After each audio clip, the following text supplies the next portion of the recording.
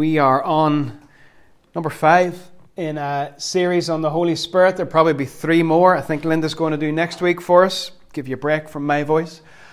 And before I start, I just want to point out this great hero of the faith. We were singing about the heroes that we would stand beside in that last verse of that song.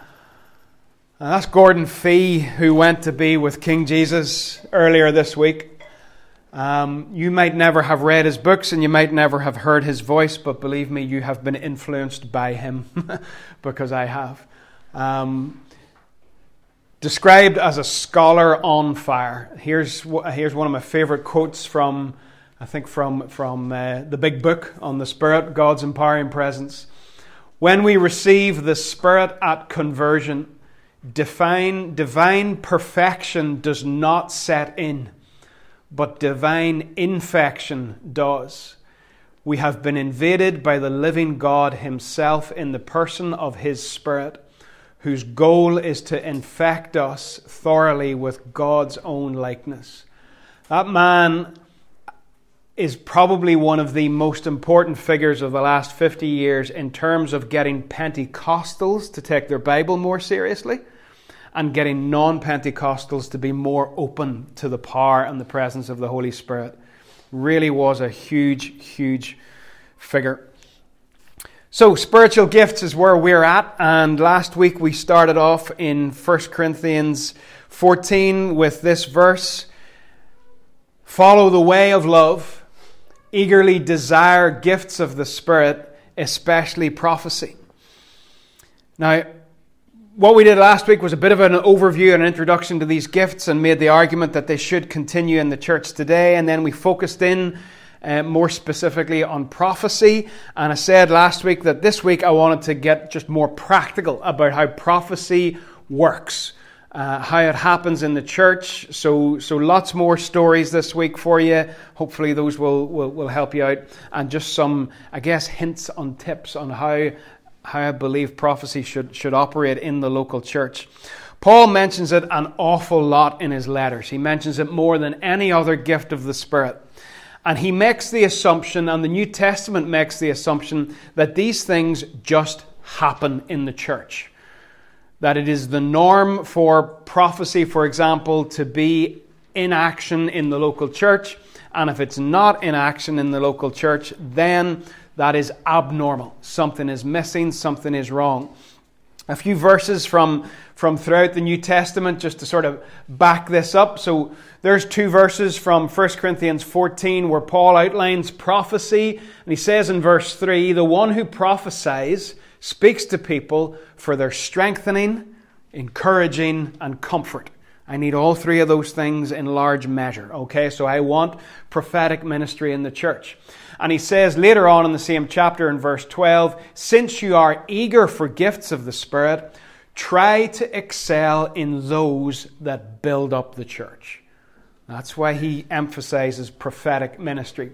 In Acts 21, we read about a guy called Philip who had 4 unmarried daughters who prophesied. Just like that. Okay, that was, just matter of fact. In 1 Corinthians 11, I always laugh when I read this chapter, because there are people, particularly, maybe in Northern Ireland, who make a big fuss about the ladies having to wear a hat. And say, that the women have to wear hats. They're not allowed to come into the church unless they're wearing a hat. And I'm always like scratching my head thinking, the context of that passage is about women praying and prophesying in the church. And usually the people that make the greatest fuss about the women having to cover their heads with something won't let them speak in church at all, pray or prophesy or do anything. They make them stay silent.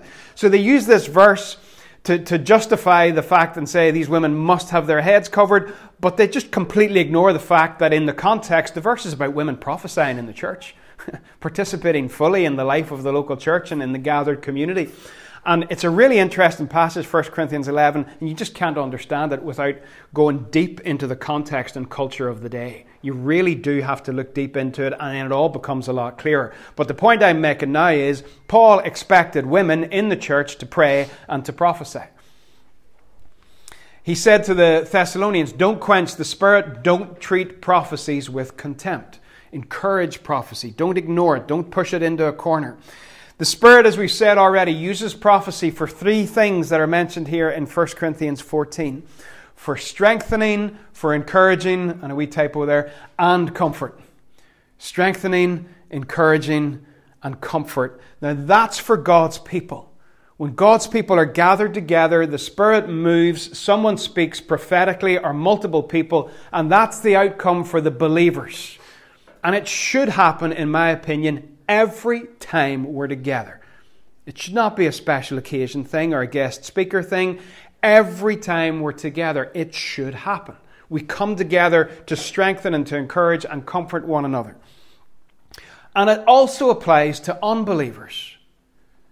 Paul says in 1 Corinthians 14, 24 and 25, if an unbeliever or an inquirer, somebody who's interested in Christianity, comes in to the gathered community, all these chapters are in the context of God's people gathered together. It's not people on their own individually. They come into the gathered community while everyone is prophesying. What will happen to those unbelievers is that they will be convicted of sin and brought under judgment as the secrets of their hearts are laid bare. And the outcome is they will fall down and worship God, exclaiming, God is really among you. So prophecy is a gift that not only has a function for Christians to encourage them and build them up, but if a non-Christian is in the gathering and somebody prophesies and the heart of that person is just ripped open in the presence of God and in the presence of God's people in a good way, they will acknowledge the presence of God really there. And you maybe think to yourself, well, anything I share is not really that important, or maybe I'm not qualified to share, or I'm not gifted, or whatever. You are, and there's a good chance that there may be somebody else in the gathering who is inquiring about Christianity, who has come along and just said, well, God, if you're real, you need to show yourself to me this morning. And what you share might just be what they want to hear, or what they need to hear, and could cause them to say, God's here. This is real. So we must open our mouths and get over the fear of speaking out what God has put in our hearts. Who can do this? Who can do this? Is it just for a limited number? According to Acts 2, that great passage where we read about the Spirit being poured out on the day of Pentecost, Peter preaches a sermon and he quotes from Joel in the Old Testament to explain what's going on. And he says, in the last days, God says, I will pour out my Spirit on all people. Your sons and daughters will prophesy. Your young men will see visions. Your old men will dream dreams. Those are other ways that prophetic can function. Even on my servants, both men and women, I will pour out my Spirit in those days, and they will prophesy. It's mentioned twice. It comes with the package. As the Holy Spirit is poured out, one of the evidences of that will be prophetic ministry. People speaking forth what God has put on their hearts. And 1 Corinthians 14, Paul is quite clear. He says, you can all prophesy in turn, so that everyone may be instructed and encouraged. He doesn't say all the people need to stay quiet and a couple of special ones get to speak. He says you can all do it. All right, that is one of Linda read about the kingdom of God's people, the royal priesthood, who we are, and in that there is no hierarchy. There is no hierarchy. We're all priests. We're all able to hear God and able to go to God on behalf of others and to speak what God puts on our hearts to others. And if you are in a community of people that is receptive, this is so important. If there's a receptive atmosphere, if there's a group of people who are anticipating that the Spirit will move, then things can happen. Eagerly desire the gifts of the Spirit. And I want to, that is a command of Paul in Scripture. It's a command of God through Paul. Do you obey it? Do I eagerly desire the gifts of the Spirit? Do we ask God for these things in prayer? Do we come to our gathering on a Sunday morning or on a Tuesday night? Because please do not limit the gifts of the Spirit to an hour or two on a Sunday morning, like you can't do it on a Tuesday night in the prayer meeting or any time he wants. But do we come to those gatherings because when the community gets together and that temple is built and the Spirit of God is there, are we anticipating anything? Or are we just ticking a box? I'm going to church. It'll make me feel good for the rest of Sunday if I go to church. If I miss it, I'll feel a bit guilty. Or do we come anticipating the Spirit's going to move? I'm going to hear God. In fact, God might even give me something to share with my brothers and sisters. And in that atmosphere where people are hungry, it is just a beautiful thing. A beautiful thing. And some people may then prophesy more often than others. And in the New Testament, there are people who are referred to as prophets. Okay, so I believe anyone can do it, but I believe then there are also some people who do it more often than others and can be recognized as holding the office or the position of a prophet. Paul mentions those in Ephesians 4, verse 11. There's a variety of different forms that prophecy can happen in. So here I'll start to give you a few more examples and illustrations. Hosea chapter 12, verse 10. Hosea is a prophet. And God says, I spoke to the prophet, I gave them many visions. One of the ways that prophecy will happen, I think, most frequently is by God dropping a picture into your mind. You don't actually see it in front of you. But in your mind, in your imagination, something comes to you that just was not there before, and you believe that God, the Holy Spirit, is bringing that. This is what happens personally quite frequently if I'm praying with people. And if God's going to give me something to share with them, to encourage them, it is usually in the form of a picture. So much so that in 1 Samuel chapter 9, we read this. This is the King. I needed to go to the King James to get the word I wanted here. Before time in Israel, when a man went to inquire of God, thus he spake, come and let us go to the seer. Seer. For he that is now called a prophet was before time called a seer. Now, what do you think a seer does? A seer sees things. And Samuel writes here about how the old name for what we would call a prophet was a seer who sees things. I remember praying with a couple one time who were looking for a house. And as I prayed for them, I could see a tree. Now, I don't know what an elm tree looks like, but somehow, just in my mind, I thought, I can see this tree, and for some reason I was thinking, it's an elm tree. And they were looking for a house, and I said, listen, this is all I've got for you. I just want to tell you, I can see an elm tree. Now, they weren't looking at a house on Elm Street, okay? But they said to me, I can't remember whether it was Elm something. They said, we've been looking at a house on Elm, Close or Avenue or whatever it was. And I can remember sitting as well with a Brazilian girl in a meeting in Monaghan maybe 15 years ago. It was Crossroads at Monaghan Elim Church, or associated with Monaghan Elim. And this girl came for prayer afterwards. And she was about to start chatting to me and telling me, things that she wanted me to pray for. And I said, just really respectfully, I said, listen, we'll talk afterwards. Let's pray first. Because if you tell me all the stuff that's going on, then that'll affect my, just how I'm thinking and how I'm going to pray. So I said, we'll talk after, we'll pray first. And I started to pray for her. And as soon as we started to pray, and some of you, if you've been around, I've told you this one before, I could see her in a park in a city on a sunny day. And I knew she was in a hot climate. It was like a sort of, these big cities. London has Hyde Park and New York has Central Park. And I said, I can see you in a park, but you're in a big city. And I could see her with books. She was carrying big academic books. She had a pullover tied around her neck and a bag on her back. And the sun was shining down on her and she was smiling. She was obviously just really happy, really enjoying life. And I shared all this with her, and I said, this is what I see. And she said, I wanted you to pray with me because I'm trying to make a decision about whether or not I should go back to Brazil, to Rio, to study and go to university there. And that was it. I remember praying in a church one night and seeing a picture in my mind of a ship on really, really stormy waters. Dark clouds, stormy waters, this big ship. And as I was praying, the side of the ship opened up and lots of little ships come out. And that church has planted lots and lots of more churches. I can remember praying on New Year's Eve with Gavin and Julie. It's Linda's sister and her husband. maybe 10 years ago. I'd need to check the news to find out when exactly this was. But the kids had gone to bed. They were obviously a lot younger, but that stage of the evening they were in bed. We were praying at our kitchen table, the four of us. And you tend to pray big prayers on New Year's Eve sometimes and turn your thoughts to more global things.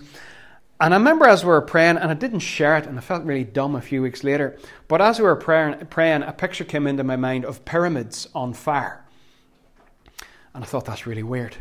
And I just said nothing, and we prayed on, and that was that. About 2 weeks later, Egypt just erupted in riots, and Cairo, the streets of Cairo, were literally burning.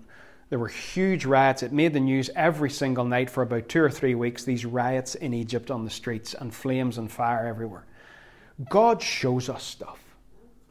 All right? If we are willing to listen and willing to look, God shows us stuff.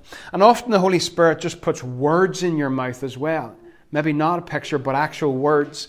Frequently words of Scripture. Jesus exemplifies this in Luke 4 when he comes to the synagogue and he stands up to read. The scroll of Isaiah was given to him. He opens it up and he finds the place where it is written, "The Spirit of the Lord is on me," and he reads it. He's taken Scripture, written Scripture, and he is reading it prophetically to the people who are there. I remember sitting at one stage during a particularly difficult time in the Still House in Moira, having dinner with a guy called Alan McWilliam, who runs Forge in Europe. And as I was chatting to him, he quoted something to me from 1 Corinthians 13, and it was just on the money. All he did was quote a sentence, and I was just like, boom, that's it. So sometimes it's, God will give you something to share through a picture. Sometimes he'll just prompt you in the gathered community to read a verse, and it's prophetic. It encourages somebody. It gives somebody clarity. Don't ignore it. And it's for edification, as we mentioned earlier. It is to build people up. You will never get a prophetic word that shames you, humiliates you, embarrasses you. There are times you have to hear words that are a wee bit more tricky. I remember one night going to the front of a meeting thinking, I'm going to get a prophetic buzz here and somebody's going to say something real nice to me and I'm going to go home real happy. And the guy said to me, God wants more of you. God wants more of you. In other words, you can go home and sort of reflect on your devotional life, your prayer life, your time with God, and address it. And that was a challenging word, but still it was ultimately designed to build up and delivered in a way that built up, not in a way that makes you feel shamed and small. Though sometimes we need prophets who will call people to account as well. In Amos, we went through some of the things that were going on before we did, or at the start of the Rebuilders series. Amos calls out the wrong behavior of the nation. He's a prophet. He says in Amos 5, there are those who turn justice into bitterness and cast righteousness to the ground. There are those who hate the one who upholds justice in court and detest the one who tells the truth.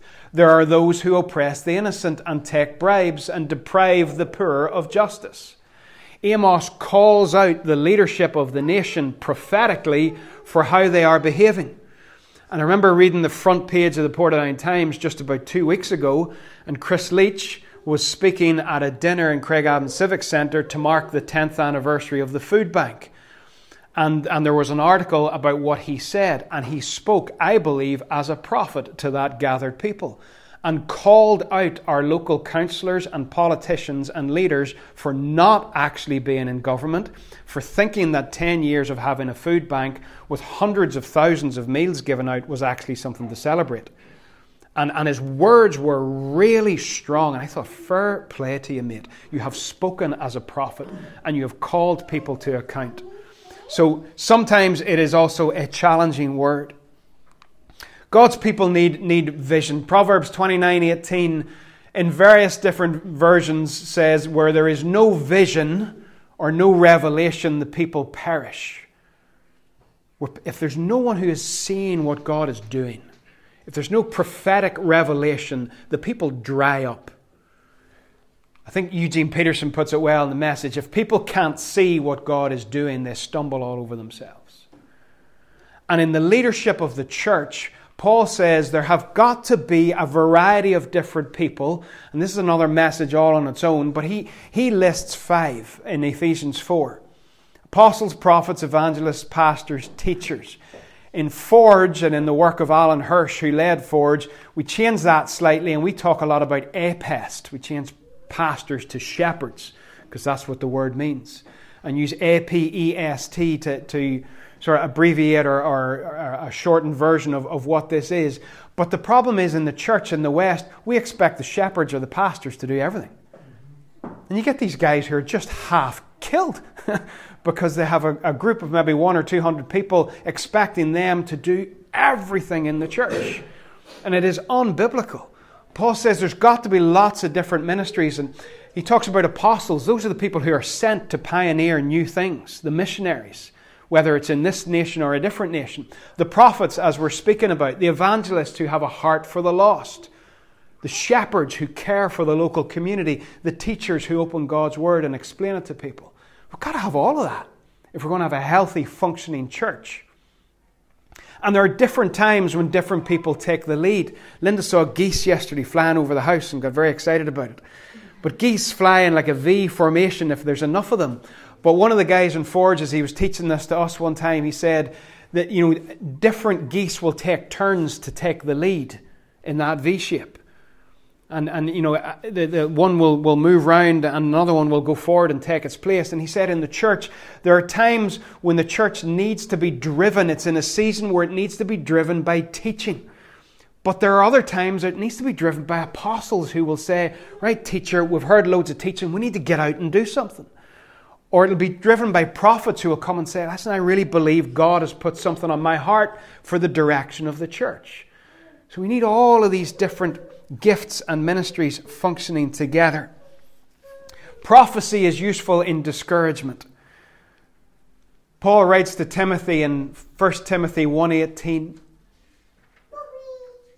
Timothy, my son, I'm giving you this command in keeping with the prophecies once made about you, so that by recalling them you may fight the battle well. Recall the prophetic words that have been spoken over your life in order to help you to keep fighting the battle well. Do you have a book? Do you have a journal? Do you have somewhere where you write stuff down? I was sitting with a bunch of sixth formers the other day, and they're all sitting looking at me as I was going on about chemistry, and I was sort of writing on my iPad, and it was all appearing on the screen, and they were all attentive. They were all looking at me, and they're all listening. And I said to them, do you think you're going to remember any of this if you don't write it down? Sometimes we go and somebody delivers a prophetic word to us, and it's really encouraging, and we're excited about it, and we drive home, and then it fades, and 3 or 4 days later, just like, I can't really remember what that was. It was just a wee buzz. It was just a wee 30-second hit at the end of a meeting. Write it down, because you never know when the battle gets hard and you need something you can go back and look at. I have a file on the computer of prophetic words that have been spoken over us. I have a book at home and a journal at home where I write things down and date them and who it was that said it and where it was. And I have gone back many times to look at it. And it has helped me to fight the battle well. You need this when you're discouraged. Prophecy also releases gifting. Paul says still in 1 Timothy in 4:14, don't neglect your gift which was given you through prophecy. So the scenario of Timothy and the elders of the church gathered around him and praying for him, and somebody speaks prophetically to him, and it releases a gift within Timothy. I can remember again, there's a lot of I can remembers this morning, but I can remember in late 2003, being at a house meeting somewhere out near Rich Hill, and there was a guy there from South Africa called Brian Colby. Do you remember this? And he prophesied to us about Rach and told us that she would be a crown to us. That was the word he used. And he came and he prophesied to me, and he opened up his Bible and he stood in front of me. And this is a long time ago, and I had never preached, I don't think, at that stage. But he opened up the Bible to me and he said, I can see you standing with the Bible open, teaching it to people 1, 2, 3. And that's exactly what he did. He said 1, 2, 3 and tapped the Bible 3 times. He says, I can see you teaching. You know, those things can release a gifting, can stir up a gifting within you. We need prophetic ministry. Now, Paul writes, and I want to read a passage here at the end of 1 Corinthians 14, and as we just work through this passage and look at some really practical things about how it should function, let me read from 26 in 1 Corinthians 14. When you come together, gathered community, each one of you has a hymn. Each one of you, by the way, everyone. Each one of you has a hymn or a word of instruction, a revelation, a tongue or an interpretation. Everything must be done again so that the church may be built up. If anyone speaks in a tongue, 2 or at the most 3 should speak one at a time, and someone must interpret. Now we'll get to this in a week or two. If there's no interpreter, the speaker should keep quiet in the church and speak to himself and to God. There should be no uninterpreted tongues in the gathered community because people can't understand it. It causes confusion. That's Paul's word. Now the prophets, 2 or 3 prophets should speak, and the others should weigh carefully what is said. If a revelation comes to someone who is sitting down, the first speaker should stop, for you can all prophesy in turn, so that everyone may be encouraged or instructed and encouraged. The spirits of the prophets are subject to the control of the prophets. God is not a God of disorder, but of peace. Verse 39, therefore, my brothers and sisters, be eager to prophesy. Do not forbid speaking in tongues. Everything should be done in a fitting and orderly way. Now, a fitting and orderly way. There have to be safeguards put in place to protect people when it comes to prophetic ministry. You cannot have some sort of loose cannon just rolling about the church, shooting out prophetic words left, right and centre into people's lives. There has got to be a fitting and orderly way. And I believe that if you have something that you want to share with a specific individual in the church, and you know exactly who you want to share it with, when you're sharing that, you should ask a member of the leadership to be present. That is not control, that is accountability. That is also safeguarding people so that somebody can't come in from the outside and after a few weeks start just randomly saying things here, there and everywhere to half a dozen different people whose lives are maybe already upside down, who maybe carry a lot of pain, and then somebody comes in and they're just boom, boom, boom, reckless all over the place. So for accountability, there has to be that, just bring somebody else with you. You know, I want to pray for you. I believe I've got something I'd like to share for you. Linda, would you come with us? You know, Ashley, would you come with us? Steph, would you come with Daniel? Would you come with us and just join us in praying for this person? I want to share this with them. It's not good to just blow into town and fire out a few prophetic words and then blow out again. A prophet puts his money where his mouth is. A prophet hangs around. Haggai, as we know over and over again from Ezra 5, the prophets were with the people. Haggai and Zechariah prophesied to the people and stuck around and helped the building. They didn't just come in, say a few things and then vanish. They were held accountable to what they had said. There's timing to be thought of when it comes to delivering something prophetic. I can remember in a different church chewing over a picture that God was giving me for about 4 weeks before I shared it. Really clear picture, and I knew it was for somebody in the gathering, but I didn't know who. And I just prayed about it each week for about 4 weeks, and then I knew one Sunday morning this is who it's for.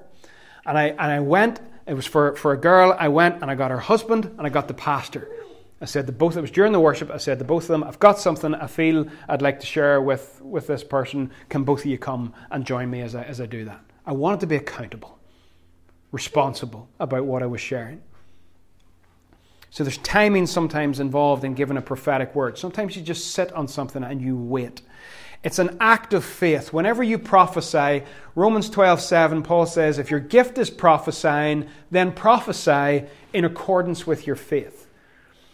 To prophesy is to step out in faith. It's to step out. And I find one of the ways that functions for me is I will frequently have a picture when I'm praying with somebody. I will not have a clue what it means until I start speaking. In my head, I want to be all organized and think, right, here's what I see, and it means this, this, this, and this. God bless you, have a good day. Whereas I find as I'm sitting with them, I see the picture, and I haven't a clue what to say. And it's only when I start to share it that then the picture starts to make sense. So this happened a couple of weeks ago in the prayer room. We're praying with somebody here. And as I prayed with her, brought Linda with me, brought Ashley with me, wanted to be accountable. And as I prayed, this is what I saw. Right? So this is a guy doing Morse code on a keyer. I called it a clicker, but I think it's meant to be a keyer. And as we're sitting there, that was in my mind. I hadn't a clue what it meant.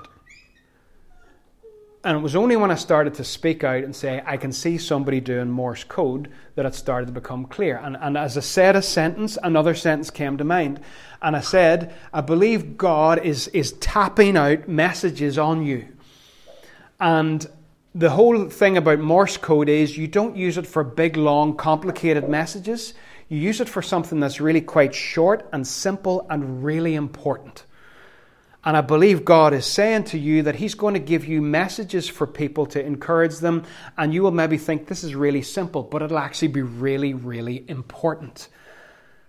And that was the picture of the Morse code. Now, that explanation did not come until I had started to speak. Until I'd made the step of faith of actually, this is what I see. And then suddenly I thought, this is what. And it all starts coming together. And it turned out that the person involved had I don't know whether it was a dream or something else, that somebody had spoken to them a week or two previously where God was tapping on their head or on their ear. Can't remember exactly. But the point is, it's an act of faith. You start to speak and then more comes. Prophecy involves discernment. Paul says in 1 Thessalonians 5 that we have to test prophecy. We have to test it. And the reason we have to test it is because we're not perfect. 1 Corinthians 13:9 says we prophesy in part. Not perfectly, not completely. What God shares with us is perfect, but then it goes through a human vessel and it can get tainted and it can get distorted.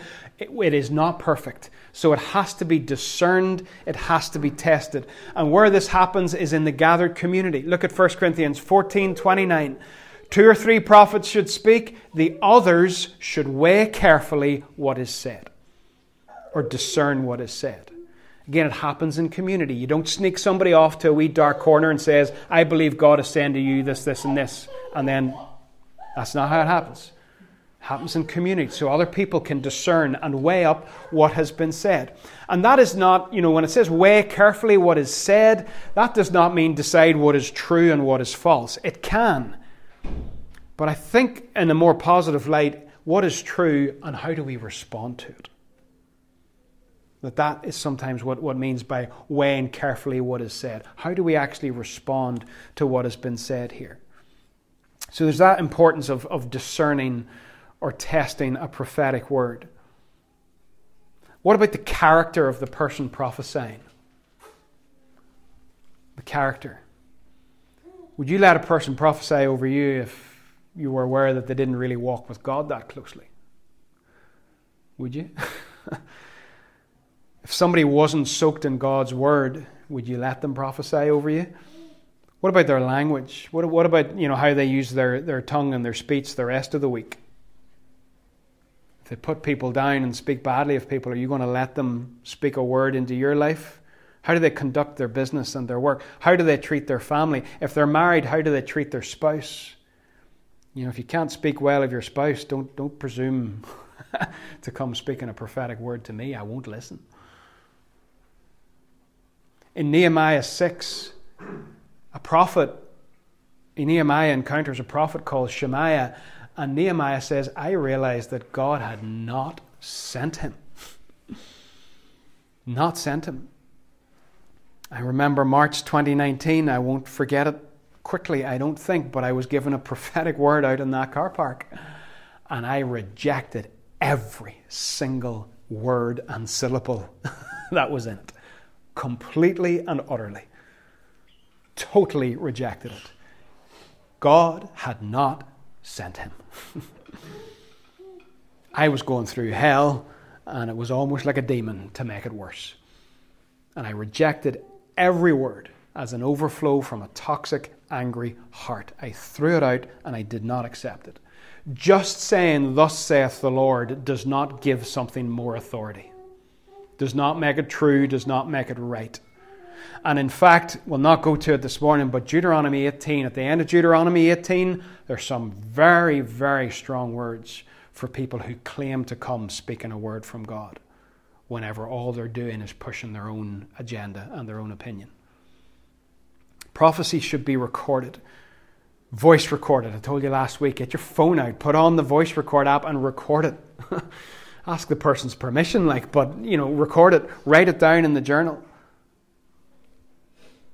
Hold people to account. Create an atmosphere where it is easy to prophesy. I want to have an atmosphere in here where it's easy, but it's also taken really seriously. That we can't just shoot out anything without prayerfully giving it consideration. Because do you know what? If we don't protect the community, if there's not accountability, if there's not oversight and leadership and governance, spiritual abuse can set in.